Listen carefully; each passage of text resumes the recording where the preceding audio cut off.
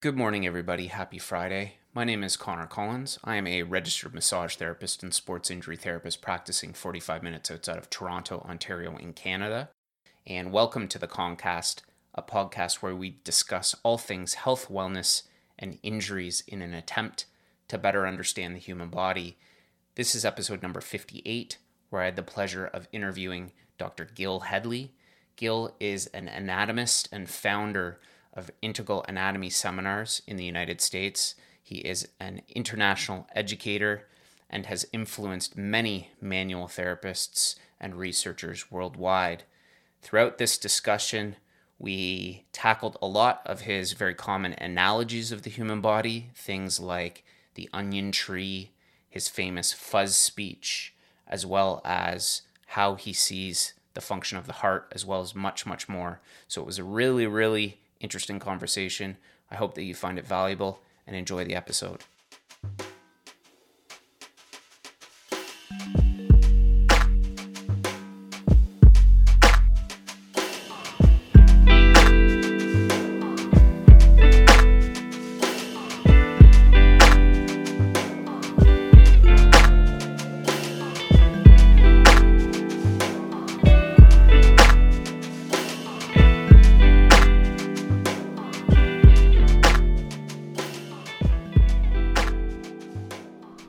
Okay, good morning, everybody. Happy Friday. Once again, we have a great interview for you today.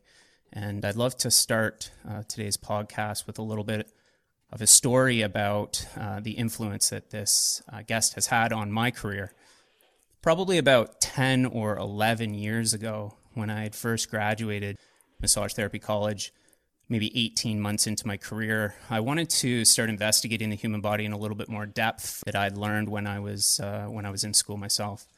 So I just started, as many of us do, on YouTube, and I came across this video about human anatomy.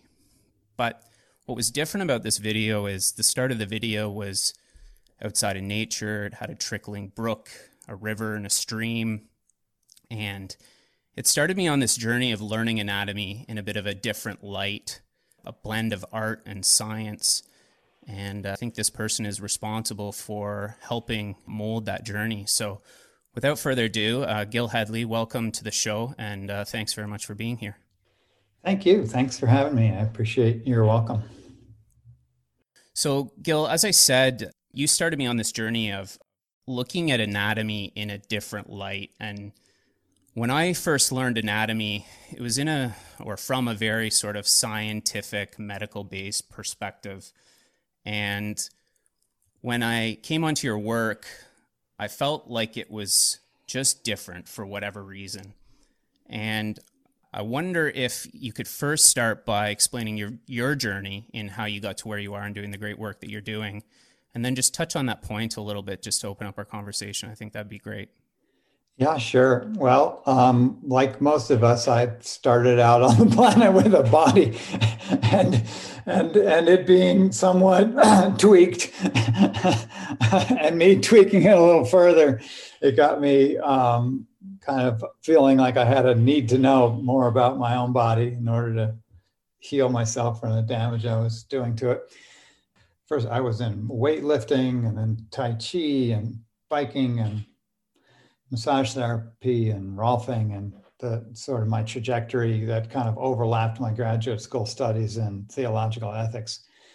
And all that sort of brought me into not only a personal, but a professional interest in exploring the body. But with that, I wouldn't say my academic background gives me any spiritual creds, because studying theological ethics at the University of Chicago is about as unspiritual a path as you can possibly take. But as a person, I've always felt, those deeper connections. And for me, it often expresses through nature. And when I observe nature and observe the body, the overlap is so apparent as to kind of overrule that theological sense that we've been cast out of the garden. And more, it gives evidence that the garden is within us. And so witnessing the garden within me gives me a whole different way of appreciating the body as just a reiteration of the natural world, of which I'm just a local expression. And that connection that I see between the two, that you seem to enjoy when you saw my videos, and the trickling brooks and the trees and all of that, which do evoke, direct comparisons to the internals of our body. I often feel like I'm just tracking the paths of water when I'm doing my anatomical studies. Oh, look, here's how water made its footprint here. Here's how water made its footprint there. And instead of trying to look at the body as a sort of a thing in itself, it's more like just witnessing the movements of life and nature in this particular place, seeing what that does for me when I walk outdoors and think, oh, that's not other than me. This is all I'm participating in all of this. And my breath goes out and the trees inhale, and vice versa. And we're really just one great respiratory system operating on this planet. You've just used so many analogies there, like trickling brook within us. And one of the big things that I remember from some of your work early when I was consuming it was the onion tree reference that you used a lot. I also wonder if you could expand on a little bit about how you see the body as an onion tree. And for those people that are maybe listening that don't have as much sort of medical or anatomical background, just expand on that concept a little bit about how you see the layers of the body. Yeah, sure. Well, onion tree is one of my favorite little models as an integral anatomist. And one of the things about integral anatomy is it rather than drawing on, say, machines for the modeling of the body, brain as computer, elbow as hinge, general form as machine, I prefer to, again, look to nature by analogies and trying to understand and really create more simple accesses to the complexity of human form. So the onion tree that you mentioned is a favorite of mine because it's so simple. It's so drastic a reduction of the reality of the human body that it actually proves helpful in just generating two things to look for as a dissector. One would be textural layers, and the other one would be branching forms. When I witness the body, and I have many detractors who would say, there are no layers, Gil. And I'm like, yeah, I know, and everything is one. And also everything is differentiated within that one into many, many textures, right? And strata, right? The body is much like a geology zone, right? And you can witness the strata in it. And if you can't tell the difference with your hand or your eye or your scalpel between skin and liver, I don't know how to help you, but because it's like, in other words, to say that the body is one isn't to say there's no differences within the one. And the differences that I key on with that model are the textural layers.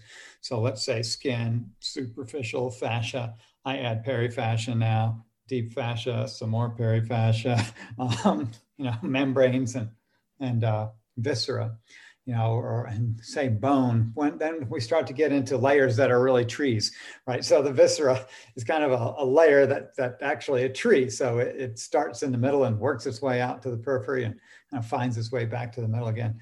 And so when I am dissecting the layers, I'm very conscious that I'm pruning the trees, right? So it's just a way to kind of remember and identify different structures in the body, an extremely simple way. And I think that's the best way of describing a model, is that it's a useful reduction, right? So I don't pretend that the body is an onion or a tree. I know it's not either of those things, but if I hold that little image in my mind of like tree branches interpenetrating through the layers of an onion. And when I'm dissecting, I'm like, oh, that's a branch of a tree. I wonder which tree. Or, oh, that's, I'm in a different layer of the onion. How cool is that? And then I want to follow it all the way around the whole globe of the onion and recognize that these textures are not limited by regions, right? And that they just romp on past our regions indiscriminately and wrap our whole form. And that's kind of cool too, to be able to break free of the regional anatomy, as valuable as it is, so that you can also take in the actual continuities that are in front of your face that you might miss if you just keep focusing on the minutia of an area. Where do you think it started to become more about that in the world of anatomy? Because I remember when I was learning, and maybe it was just by virtue of where I learnt my craft, it was very much the removal of these layers or strata and the focus on the musculature and the origin insertion of that, with often the skin removed and the fascial layers removed and often even the viscera. And then Yeah. it seems as though in the last, and maybe it was just the way that I learned it, but it seems as though in the last decade, there has been such a push, as we know, with the development of the Fascial Research Congress and all of these other bodies that are looking at this tissue. Where do you think that shift occurred, and or did you just make that shift sort of independently as you were going through your own career? Well, I learned, I can point to the day when I shifted, but really I took the Rolfing, the training at the Rolf Institute, and Tom Myers talked about layers. He was the anatomy teacher in my Rolf Institute training before anatomy trains or all of his books and kinesis program and all of that. He was a teacher at the Rolf Institute, and I was taking the program there. And Tom talked about layers, and I thought, that's cool. Textural layers, that's kind of interesting. And we were taught to palpate them, we partnered up and did psychometric exercises where it'd be like, okay, see if you can find out where your partner's hiding in their body. And then the partner's job was to sort of consciously be present, say, in their bones or in their muscle. It's all a bit fanciful, but the exercise itself, it was actually pretty easy to find them. You'd be like, you would think that's crazy, but it wasn't really hard to be like, oh, you're hanging out in your viscera right now, aren't you? Like, yeah, you found me. It was very interesting. So, when I came away from that and I wanted to pursue understanding of anatomy better as a Rolfer, and I thought to do some dissection, and I didn't immediately go to that. I first just picked up, Grant's Dissector, just a medical textbook at a bookstore, and started trying to do it that way. And there was no interest or respect for layers in that process. It was just, cut here, chuck that, slice here, and you'll find this thing. Right.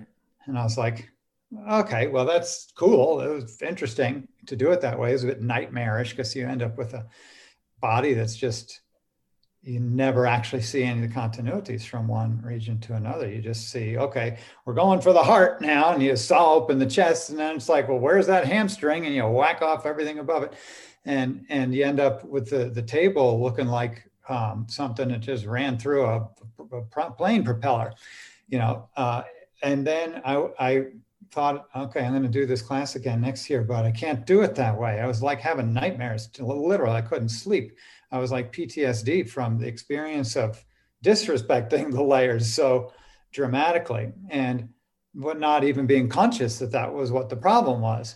Only that there's a psychological impact to ignoring the layers, to Right. ignoring the continuity, and to just creating this higgledy-piggledy train wreck on the table. Mm-hmm. So I don't know, I had an aha moment. I woke up one morning and I was like, whoa, what if, for me, this is how it came about. What if I were to dissect the body kind of the way we've been trying to feel the body in our Rolfing training, or the way I feel it in my practice, where I don't necessarily go straight for something. I kind of work my way down to it as I pass through these different textures. What if I were able to visually witness that by dissecting according to those textures rather than according to this book? And I thought, okay, I'll run an experiment. And I got a few fellow Rolfers together, and I said, here's what I'd like to do. And they're all like, cool. And so we just tried with our very incompetent dissection skills to just remove the skin, or to create a skin, to just create it and take it away in the same stroke. And then there was this giant yellow body in front of us that none of us had ever seen before. I hadn't seen that in a book, this yellow body.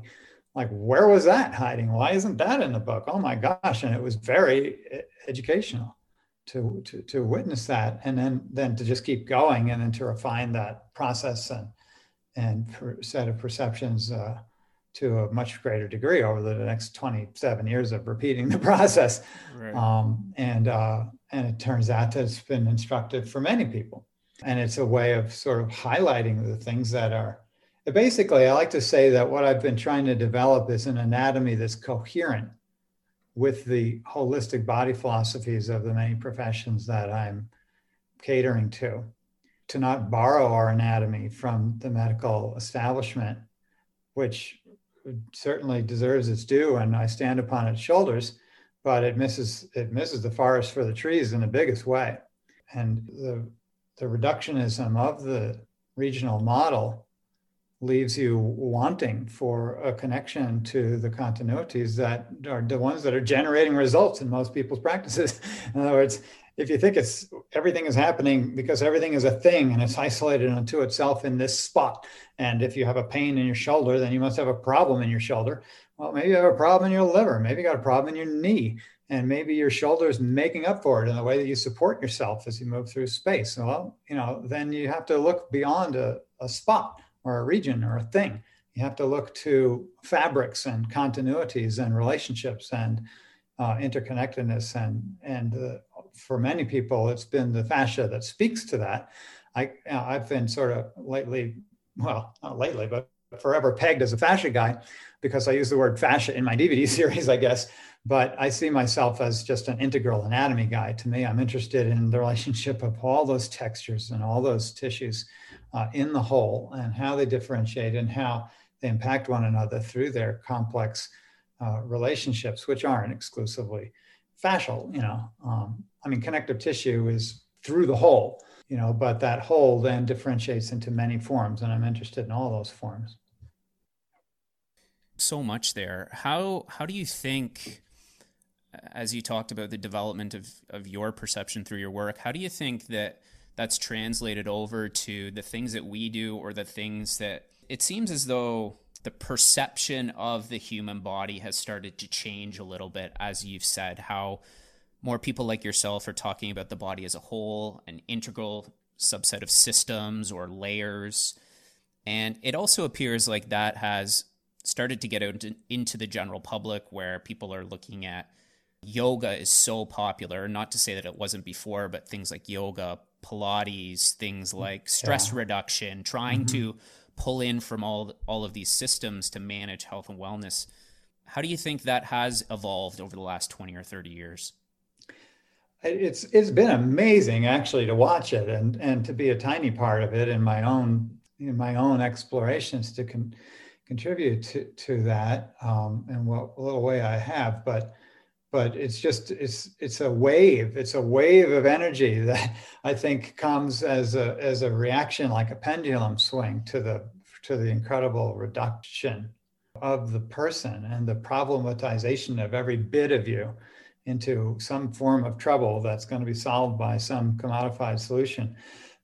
And that in response to that, there's, I think, a desire to feel, to feel connected to oneself when our culture would pull us away in so many directions from that. And I think that's something like, yoga is just humongous, tsunami of energy and interest. And I mean, it started as just a little whisper in the, the Chicago World's Fair or whatever it was, when Vivekananda came over and spoke, and then Yogananda came over, and all these people, D.T. Suzuki, these people who came over and sort of brought east to west, and that has just been a seed percolating, and now the tree is in full bloom, I think. And also, of course, we, whether it be Pilates or, Joe Pilates had a little studio, and you went in there and he pointed you to a bunch of posters, and you grunted and screamed until you were about to pass out, and he'd be like, good, and that was Pilates. Now it wasn't like, beautiful studios with crafted, he had like stuff he made in his wood shop or whatever. And now they've, Balanced Body has turned it into this gorgeous oak, furniture that beautiful people in expensive studios go to. And so what I'm saying, that's not to dismiss it in the slightest. I think Pilates is awesome, but it's just to say that so they had somewhere along the line to figure out how to make a living at it, because Joe Pilates didn't really figure out how to make a living at it. And if you want something to keep going, people got to make a living at it, whether it be yoga or Pilates. So it's become an industry, not merely a whole pursuit of holism, but it's a pursuit of making a living. Same thing with body work, right? So we're all trying to make a living, and yet doing it in a way that speaks more fully to the integrity and holism we all seek, So it's like, I think that's attractive to a lot of people. I can't tell you how many people come into my workshops and be like, so tell me a little about yourself. And it's like, well, I spent 30 years as a computer software engineer and couldn't take it anymore and started doing yoga and was like, yeah, that's where it's at. And they were able to maybe take their retirement and become a yoga teacher or a Pilates teacher or something like that. I feel like there's a confluence of things, where we've taken something, maybe from another culture and brought it into our culture in a way that actually feeds back to those other cultures, right? And then you end up having people going to India to teach yoga. It's like, really, wow, well, the world is a small place after a while. But I think that now what I've noticed in my career is that the Pilates and the yoga people, in addition to the massage people and the Rolfers, I started off just teaching Rolfers, then the massage therapist started piling in, your occasional physical or occupational therapist. And then, I don't know, maybe 10 years ago, out of 27, maybe 10 years ago, the Pilates and the yoga folks started being like, well, we got to learn anatomy too, because as those grow as industries and thousands of teachers are being produced annually or daily, I don't know, then all those people, in order to get an edge in their own community, just the same way that I wanted to get an edge as a Rolfer. I wanted to learn more anatomy. I thought I'd be a better Rolfer if I knew more anatomy. Well, it turns out that the Pilates and the yoga people have come to the same conclusion, and all of their faculty types have come and taken my classes and others. And then that trickles down, into their communities, or people like Sue Hitzman in the fitness industry, or Jill Miller. These are people who come from the fitness industry or yoga in Jill's case. And then they're like, we need to know more anatomy too. And then they jump in and take it and tell all the teachers to come and take my class. And before you know it, there's sort of a little more depth and gravitas when people are talking about anatomy in the teacher trainings and such like that, because your average Pilates or yoga student doesn't come to a dissection class or looking at my videos, but the teachers are, and not just my stuff, of course, but the whole like you mentioned, the Fascia Congress has been a huge resource for that interest on the part of all these several industries in developing themselves and touching smarter and taking care of their clients better, and also having better experiences of their own body, having more to explore. I don't know if it's true, but it's like, you see, there's like five colors in the Old Testament that get mentioned. Like they couldn't quite see blue yet. In other words, there weren't seven colors of the rainbow. There were like five, and then a couple thousand years later, we can see more color. It's kind of like that with the body. You can only see so much on your first pass or your second pass or even on your 10th pass. It took me like 10 times of dissection before I started seeing nerves. Right. They just weren't obvious to me. I was too busy just seeing yellow. I was like, wow, there's a lot of yellow here. Oh my Lord, we're yellow inside. And then after that, it's like, oh, I started to see shades of yellow. I started to see threads going through the yellow. I started to see more the more I looked. And what astonishes me is that after all this time, I keep seeing more. It's like if you had the Hubble telescope and you just point it at a dark patch of sky and let it sit there for a month. And before you know it, you're seeing, just billions of galaxies and that were invisible to you. It's not unlike that with the human body. And I think that's why you could be like, how could there be anything new in anatomy to say or see or observe? Well, even without the aid of microscopes or anything, just like standing in front of a table for a few decades, you start to see more. And I realized that, wow, I realized when people come in, they're not seeing what I'm seeing. It takes a while. I mean, they see more than I did when I walked in the door for having the help.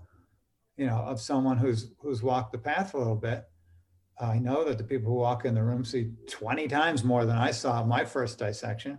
And I hope, to share that in my videos as well. But now I feel like it's just like a fractal form, that if you've ever watched like videos of the Mandelbrot set or the something like that, the Julia set, they're so beautiful. Just type it in YouTube or something. Look, Mandelbrot set video, and like a cartoon where you're just falling into a math equation that's infinitely self-similar and repeating, and yet ever unfolding and expanding. And I feel like that's what it's like to stand at the cadaver table. I'm like falling into the Mandelbrot set, and the infinitude of it just keeps revealing itself to me. One of the things that you'd mentioned, we've mentioned a couple of times, is this sort of fascial relationship and the relationship and layers of the human body. And one of the other things that you're sort of very well known for is your fuzz speech. Mm-hmm. And that was something that, again, took off and was all over the internet. And I just wonder if you could touch on how you see the importance of fascia in our body, and maybe discuss a little bit about fuzz and where your current thoughts are on fuzz, because I know you've refined it a couple of times since your original speech. Thank you for knowing that. It must be rough for like the Rolling Stones to have to play whatever, under my thumb for the 7 millionth time. And I've done my research, Gil, a little bit. Yeah, so. I appreciate that very much. Because often when someone says, I'd love to include your fuzz speech in my course or whatever, do you mind if I link to it? I'm like, yeah, but first watch this 4-hour video I posted for free to explain and correct it from my further experience. So, the thing about fascia, at least from me, say coming to those early dissections as a new Rolfer, with a curious mind and a word in my head and a love for the word fascia, but not much knowledge really about it, right? Except a few facts on a note sheet that I took a test on, but not an intimate relationship, like as a sculptor to a material, which is what I have now. And I do see myself as a sculptor, and I've sort of created a deep and intimate relationship with several textures, that I know how to work with, not just clay or just marble or just wood, but clay and marble and wood and a few other textures. And so fascia, gets bandied about as a word, and people tend to think even that means one thing or something. And so maybe the most important thing I could share in a nutshell that I've learned about fascia is that there's more than one kind of fascia. There's a lot of different textures in the body, and that, to my mind, do meet the strict definition of fascia that was developed just a few years ago at the Fascia Congress. When I hear people talk about fascia, I want to help them know that that's a broad word, and that it might be that they might have a more refined and functional understanding, a more useful understanding, if they knew that, some fascia is like fat bearing, some fascia is a slippery interface that permits differential movement, and some fascia is more grid-like and stabilizing and exoskeletal, and that each one of those just now mentioned have a different sort of movement properties and contribute differently to our movement. And so, superficial fascia, I use Gray's language, Henry Gray's language. So superficial fascia would be the subcutaneous adipose, basically. And that would include its matrix as well as its lipids, right? So it doesn't sort of parse them out, but just counts the whole thing, as opposed to maybe the way that, say, Carlos Deco would reference more particularly certain membranes that can be differentiated sometimes within that adipose layer. So she'll identify that as superficial fascia instead of the whole. Well, that's fine, just so she can speak Italian, I can speak English, and it's all good. But then something like the fuzz, that I encountered and identified with surprise was basically, again, because the books, just like saying we missed a few colors a couple thousand years ago. Well, we missed a few layers a few hundred years ago. I shouldn't say that really. I think actually the earlier anatomists were paying better attention to the fascia, and that it was more that it dropped out of the curriculum and is now just making its way back into the curriculum. So it's not like it's a new discovery, it's a rediscovery, I would say. In fact, something like what I call the fuzz, and didn't see any pictures of in the books, and wasn't really identified in my Rolfing training either. It wasn't in the list of layers that I was looking for to feel. So when I encountered it, I at first was in reaction, thinking maybe this doesn't belong here. How weird! I kind of pictured, individuated muscles that slipped along on each other, maybe by a fluid or something. I didn't really comprehend that the tissues of the body are irreducibly continuous and connected and unfolded from that single embryo. And so there is no gap or space, particularly. And that even where there's a potential space, it may be adhesion through fluid or through what I call now perifascia or fuzz, but it's not a pathological adhesion to witness the connection of rectus femoris and vastus intermedius, right? So we have named muscle structures that conjure in our minds individual things. But when you're doing the dissection, it's like, this stuff's connected. And then the question is that connection aberrant or does it belong there? And it took me a long time to figure out that it belonged there. And then to try and comprehend, well, what is its original texture as opposed to the texture I'm witnessing in this desiccated, embalmed form in front of me, right? So you're working with a bunch of illusions, whether you're alive or you're dead. And when you have a dead form in front of you that's been chemically treated and altered, it doesn't change what's there in terms of like the basic content, except for some added fluid, but it does change its texture and maybe its functionality, so that a fixed form speaks to the fact that it doesn't move much, right? It's fixed, right? And so fixed by embalming is basically a kind of cooking, right? And of course, a cooked piece of turkey doesn't move the same way as an uncooked piece of turkey. But the human form in a dissection lab, the muscle tissue, when it's been set up by embalming fluid, is more dry. And the perifascia or the fuzz, that is the differential movement interface, the anatomy of movement between the named muscle structures, between this chunk of this fasciculi of protein and this fasciculi of protein, each wrapped in a sort of sleeve of fibrous connective tissue, and then continuous with one another through a more slippery membranous layer. And that slippery membranous layer, when it's embalmed and you pull it apart, looks like cotton candy. If it's not pulled apart, it's actually a dried membrane. And then if it's not embalmed, it's actually a slippery, wet membrane. And so by exploring different states of preservation in the forms, I could starting to witness already that what I called filmy fascia that was in between the muscle layers. Because when I realized I didn't pull it apart and it was wetter, it was like a film. Like a slippery membranous film. So I called it filmy fascia for about 10 years. I made that fuzz speech and barely spoke of it again because I spent the next 10 years talking about filmy fascia. And then I was like getting ready for the British Fascia Symposium in 2016. And I was like, filmy fascia, I need a new word because it's better than fuzz, which just makes people giggle.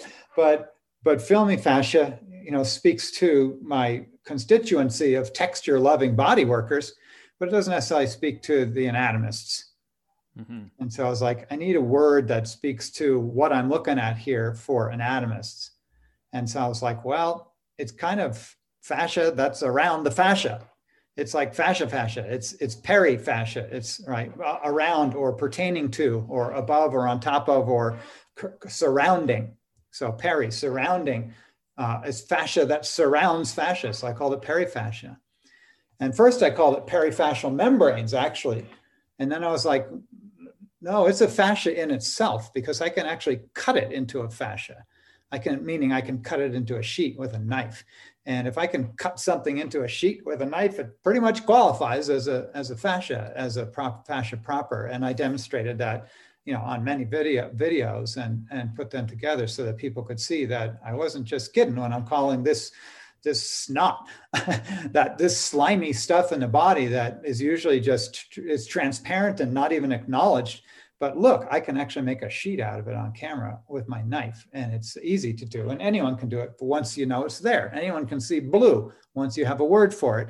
And anyone can cut a sheet of perifascia once you have language for it. It sort of gets thingified, or it becomes real or accessible or repeatable as an experiment, once you make up some words. So that word that's doing well. It might not be as widely known as fuzz, but perifascia, I love the word, and I'm happy to see people starting to use it because it does identify. It's like I joke, I misnamed my DVDs. They should have been called, skin and superficial fascia and perifascia, and the next one should have been called whatever, deep fascia and perifascia and muscle, and it would have been more accurate. Because the truth is that deep fascia is actually embedded in this membrane. It's not just above it and below it, but it's through it. It's actually like if you took a grid of spaghetti and cooked it and put it in Jell-O in the fridge, then you'd be looking at deep fascia embedded in perifascia. You had mentioned that depending upon what form you're seeing this in, it can kind of change its texture.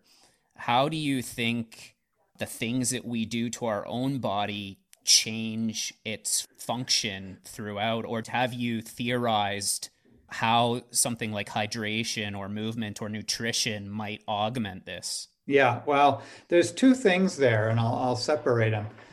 When I said what I said, I was really referencing like degrees of embalming. So, for instance, I worked with embalmed tissue for a long time before I started working with the unfixed forms. And still within embalmed tissue, there can be tissue that was embalmed a year ago, and there can be tissue that was embalmed 3 days ago. And so I had many opportunities actually, because, sometimes my friends at the schools will be like, Gil, we're going to run your class still, but we're going to have to give you a kind of a newbie here. In other words, it hasn't had time to really set up. So it's been embalmed. So there's been whatever that might be alive there that would eat the body is now killed in Listerine or whatever, right? But it's not fixed yet. It's embalmed, but not fixed, meaning the tissue hasn't cooked or set up or had time to outgas. And so that's where I started witnessing these differences, between types of embalming. But in what your second part of your question, how is it relating to our own behavior and movement?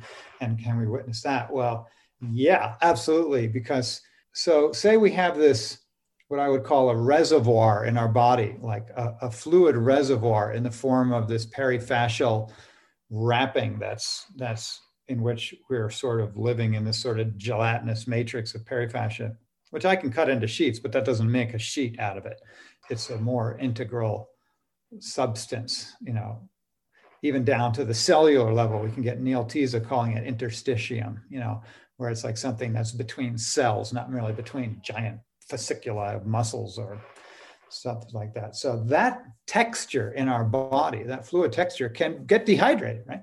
In other words, and not merely by not drinking enough water, but by not moving through it, right? So in other words, there are parts of you could drink a lot of water and never hydrate certain tissues.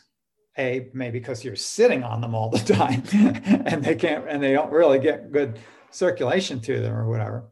And we can shake that out and get up and move around. But you don't have to be turned into cotton candy, dry cotton candy to be dehydrated. We're talking about degrees, right? So you don't say, if your pH of your blood is moving towards acid, that your blood is acid. If your blood is acid, you're dead, right? But it can be less basic or less alkaline, and then is moving in an acid direction, you're going to get cancer, right? In other words, similarly, I'll say you don't have to be, a crackled twig to be dehydrated. You can have changes in your physiology with degrees of lack of hydration, which are going to change, say, the rate at which certain metabolic processes take place, the pH or the rate of electrolytic transfers and this sort of thing. In other words, so I would say that when we're dehydrated or we are using our stack or immobile a lot, and this can be just a spot in your body. You can move your ass across the parking lot all day long, back and forth, and never move your shoulder, right? Or something, so we hold, given our social patterning and our religious patterning and our personal dispositions, we hold our bodies in certain ways and create, like I'll say, dry spots. Don't take it too literally, but dry spots where the tissues are moving out of that optimal slipperiness into, say, a more gummy state, a more viscous state, less ideally fluid and slippery. And then you can go beyond that even. And you can start to have, say, the deposition of certain kinds of crystals from the Maillard effect. You basically slow cooking yourself, right? And so that you can go from being optimally slippery throughout your body to be optimally slippery through some of your body and gummy in some of your body. And you can be gummy in some of your body and actually brittle in some of your body. And all of these things, I think, are effects of our behavior, our disposition, our movement patterns that can be addressed through touch, through movement, through the release most primarily of ideas, because it's our ideas that hold us in place, I think, more firmly than anything.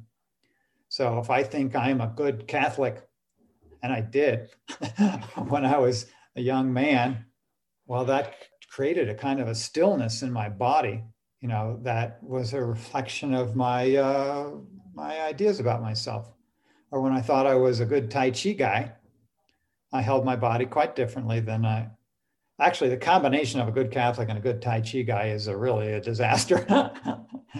That was me in graduate school, where I was like a Catholic Tai Chi guy. And basically I moved around with my knees slightly bent and only my diaphragm gently pulsing beneath my still rib cage. And, it's amazing I didn't suffocate. But, eventually I did manage to throw that off, and it changed my body considerably. So I think what you're getting at is offering your body progressive elements of stress to create those changes in the body and give it an opportunity to be under stress to some degree to create that proposed change or the maintenance of health and wellness, whatever that may be. Yeah, and that stress might be a Rolfing series. Right.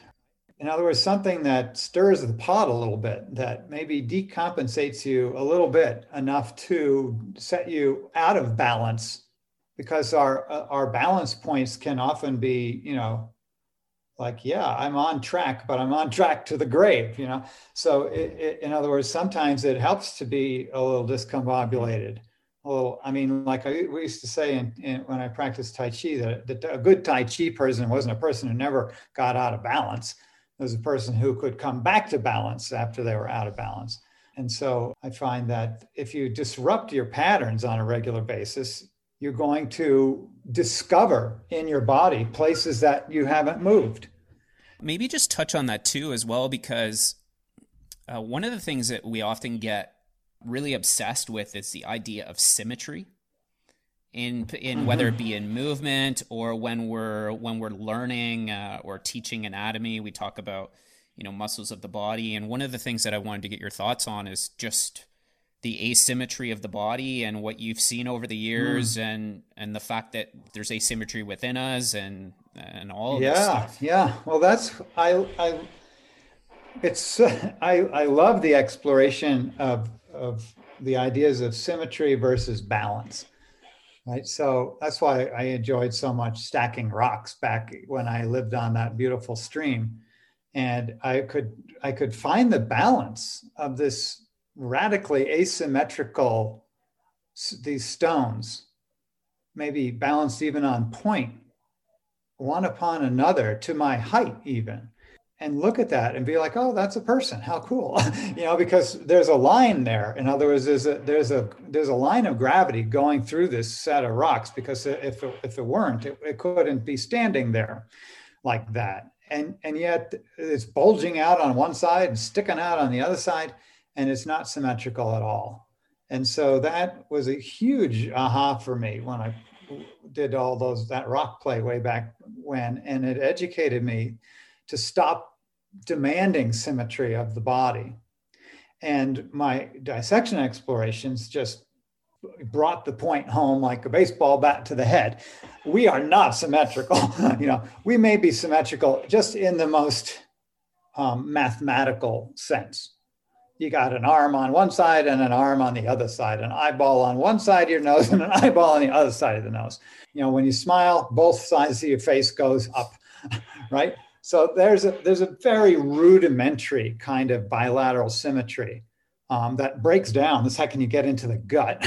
And you have a big old liver on one side and a wee little spleen on the other side, and your stomach is going from front to back, and there's only one of them, and it's just a dilation of a tube that's squiggling from your mouth to your anus and all that. But even in the things that are bilaterally symmetrical, and this I've found over the last year, and I've documented in an extreme way to bring the point home, like there is not a single pair of muscles on your body that's symmetrical. The symmetry that we project on the body is a mental construct from Euclidean geometry.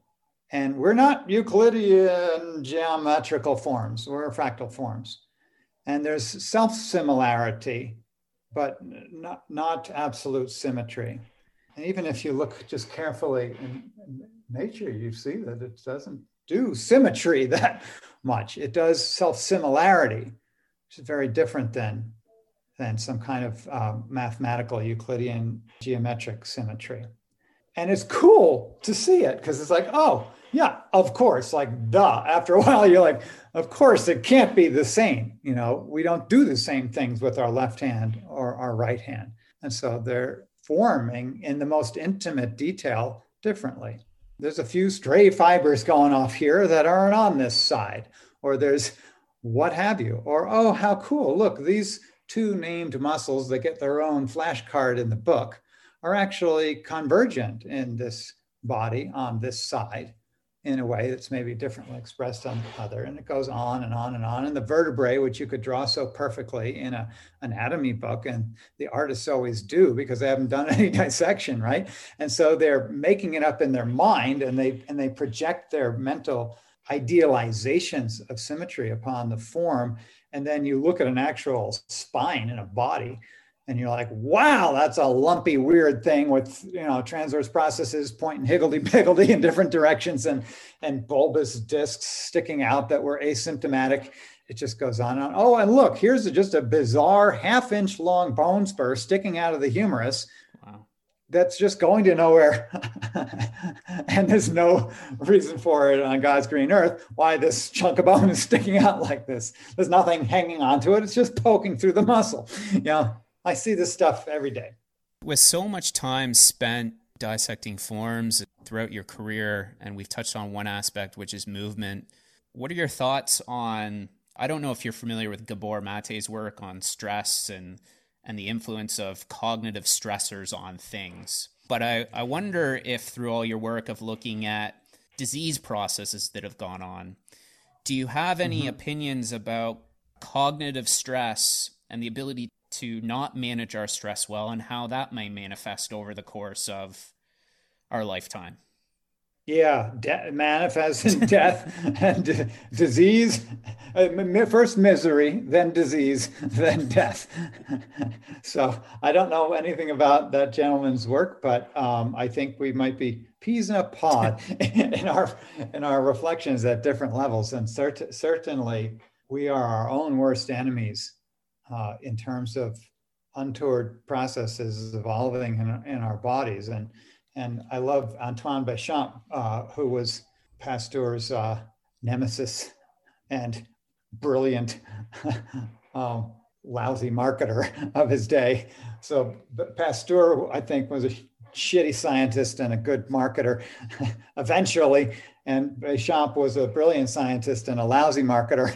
And so he never took hold. But basically, he said, the milieu is all, the internal milieu is all. And the internal milieu, as far as I can tell, is a function of our emotional and cognitive life. Our thoughts and our emotions are unfolding our DNA moment by moment, literally. In other words, you think something and you feel fear, and your body prepares in that state of anxiety, or you feel compassion or love, and your body prepares. And the hormones and the proteins that they represent that are now pouring forth from your cells are at the behest of your thoughts and feelings and can't not be. And so I think we underestimate in our own dissociation from our bodies and in our propensity to identify with our thoughts rather than with our bodies, or with the integration of all of it, as if our bodies are not an expression of our thoughts at a level, or maybe of the thought of all, maybe of a greater consciousness than we have cared to identify with. That we're just stumbling along thinking that we're the stupid things we're thinking in a given moment, rather than something much larger and greater. And if we are able to sort of pull ourselves out of that morass of cognition that we think is so important, and actually settle into a breath or a heartbeat and its own nuances for a minute, just a minute, just like permit that endless stress of cognition to transition into some, what do they call it? Interoception, like feeling the sensations that are happening inside of your body. I don't know if that's what interoception means, but that's what I'm going to pretend it means. You're right. For the sake of the conversation, because I like to do that. I like to sometimes, because I am, if anyone has ever had a diarrhea of the brain, it would be me, in other words, it just keeps on going. And so I have to stop myself daily and just for a few minutes and be like, let me feel my heart, let me feel my breath, let me feel what's good, all the good feelings that are in me that feel so much better than the shitty thoughts I have all day long. You talked about the heartbeat. One of the other things that I've heard you talk about in a really fascinating way is the heart itself. And I'd love for you to just maybe reiterate that to the audience, just talking about how we might think about the heart and how you see the heart as sort of that central pump and sort of twisting mechanism. And not me. I'll never call it a central pump, but I will call it central. Okay. In other words, I'll speak of the heart center, but that pump metaphor, I kind of tossed to the wind with Rudolf Steiner back in the 1920s, who said the heart is not a pump. And I was like, what? It got to be a pump. Everyone says it's a pump. And I'm like, maybe not a pump. Maybe as you mentioned also, and is that it's the place maybe where the blood spins itself. Right. And where the life movement is refreshed in our body, in the heart center. I say the heart center to distinguish it from the notion of kind of an amputated potato inside your chest, that called the heart in our regional anatomy, as if the prolongations of that heart center to the periphery and back are not continuous as a texture, and they are. So I see this great, fantastic, and astonishing loop-de-loop in our body that is perfusing to the very most distant cells from the center and back, then as the heart. And the heart center is that moving place in our chest where the slowed down lassitudinous blood coming from the periphery on its vacuum return is being sucked back to the center rather than pushed, right? So we have a movement form generated in the vortex of the blood that carries itself without resistance, such that the vessels themselves are an expression of the blood's movement rather than a resisting course that it has to traverse somehow by force, by the heart pushing. That can happen. In other words, when we generate resistance through hypertension in our arterial tree, we actually force the heart to reduce itself to the status of a pump, in which case it will have megalocardia. The heart will actually increase in its muscular size because we're demanding that which is not a pump become a pump to keep us alive a little bit longer on the planet. But when we relax into life's movement within us, when we allow ourselves to be moved by the heart, right, rather than the other way around, right, where we insist that it go this way and that way, right, but rather allow this movement that we can ride. We can ride it, like drop the oars and ride the movement of life that's pulsing within us, rather than resisting it. And then you will have slipperiness throughout the form, because the heart does not care about your dogmas. The heart will not subject itself to your rules in the same way that your mind will place this straitjacket and canals and dams upon the movement of life within you, to the point where you're, feel like most of us do in our head-centered culture. Like shit. Because it hurts. It literally hurts to live by your head. Gil, just before we wrap up, talk about what you've been doing over the last year with recording your dissection series and what's upcoming this year, and where people can find out about that. Yeah, thanks for asking. When I did my Integral Anatomy series back in 2005 through 8, I think I did all that shooting, mostly in 2005. I spent 28 straight days in the lab. I spent 17 hours a day, and I dissected a whole body on camera the best as I could after 10 years of practice. Now it's 27 years of practice later, and I took an entire year and dissected 2 forms. And I literally have spent an entire year in the lab, like full time, sometimes 7 days a week. And that's what I've been doing this year. I've been recording me dissecting 2 forms. I call them Anna and Z. So I like to talk of the project as anatomy from A to Z. And what I do is I dissect from one form to the other and show and compare and contrast them. And I literally, every muscle of the body has its own movie, several. Like I can go for like 2 hours on the pec, and it's fun and it's very compelling. I've been watching the footage, and it's just like, it's kind of like hanging out with Bob Ross, and you got a canvas, and it's like, oh, what a pretty little nerve we have here. And, oh, I cut it off, darn. And like, I can fix it, no worries. And it kind of goes like that. And so I have hundreds of hours of footage. And what I'm going to do is upload it all onto my site, so that the story of the human body can be told in much greater detail than I have been able to prior to creating this compendium of recordings, and allow people to ultimately, once it's all uploaded, you can literally just pick something and go to the video.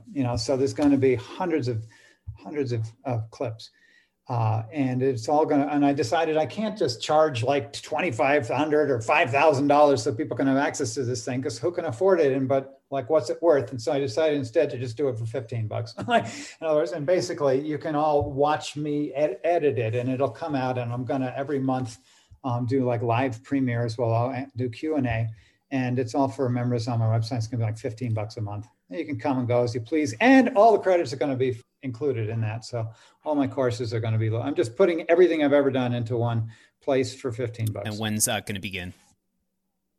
May 1st. Amazing. So for people that want to find your website or find you on social media, just give yourself a shout out of what your website is and what your social medias are in case they don't already know. Sure. Well, www. and it's Gil, Gil Hedley, HEDLEY.com. So gilhedley.com is where all the stuff is. Right now, you can join my site for free, and you'll always be able to join my site for free and get about 16 hours of everything I've done before this project. But this will include also all the courses I recorded, and all of this encyclopedic level of dissection videos, plus all the premieres and stuff that I'll do on a monthly basis. And anything else I think up for the rest of my life is going to go into this.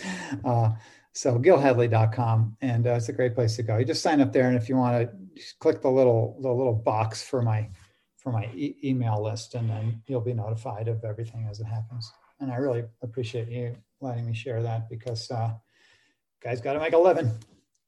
I want to thank you so much, Gil, for coming on. Just before you came on today, I saw that you posted something on Facebook. I think it's appropriate to leave the podcast here with some of Gil's thoughts. There are a lot of moving parts in my life at the moment, multiple major things to keep me on track of requiring adult-level attention. Maybe you know the feeling too. Sometimes a list is the only way to handle it. And on that list, it pays to include sit still for a few moments and forget about the list and feel into the simple, irreducible sensations of life moving within you. Thanks, everybody, for joining me on this episode. If you have any questions for Gil or myself, feel free to leave them in the comments below. Enjoy your weekend, and we will see you in the next one.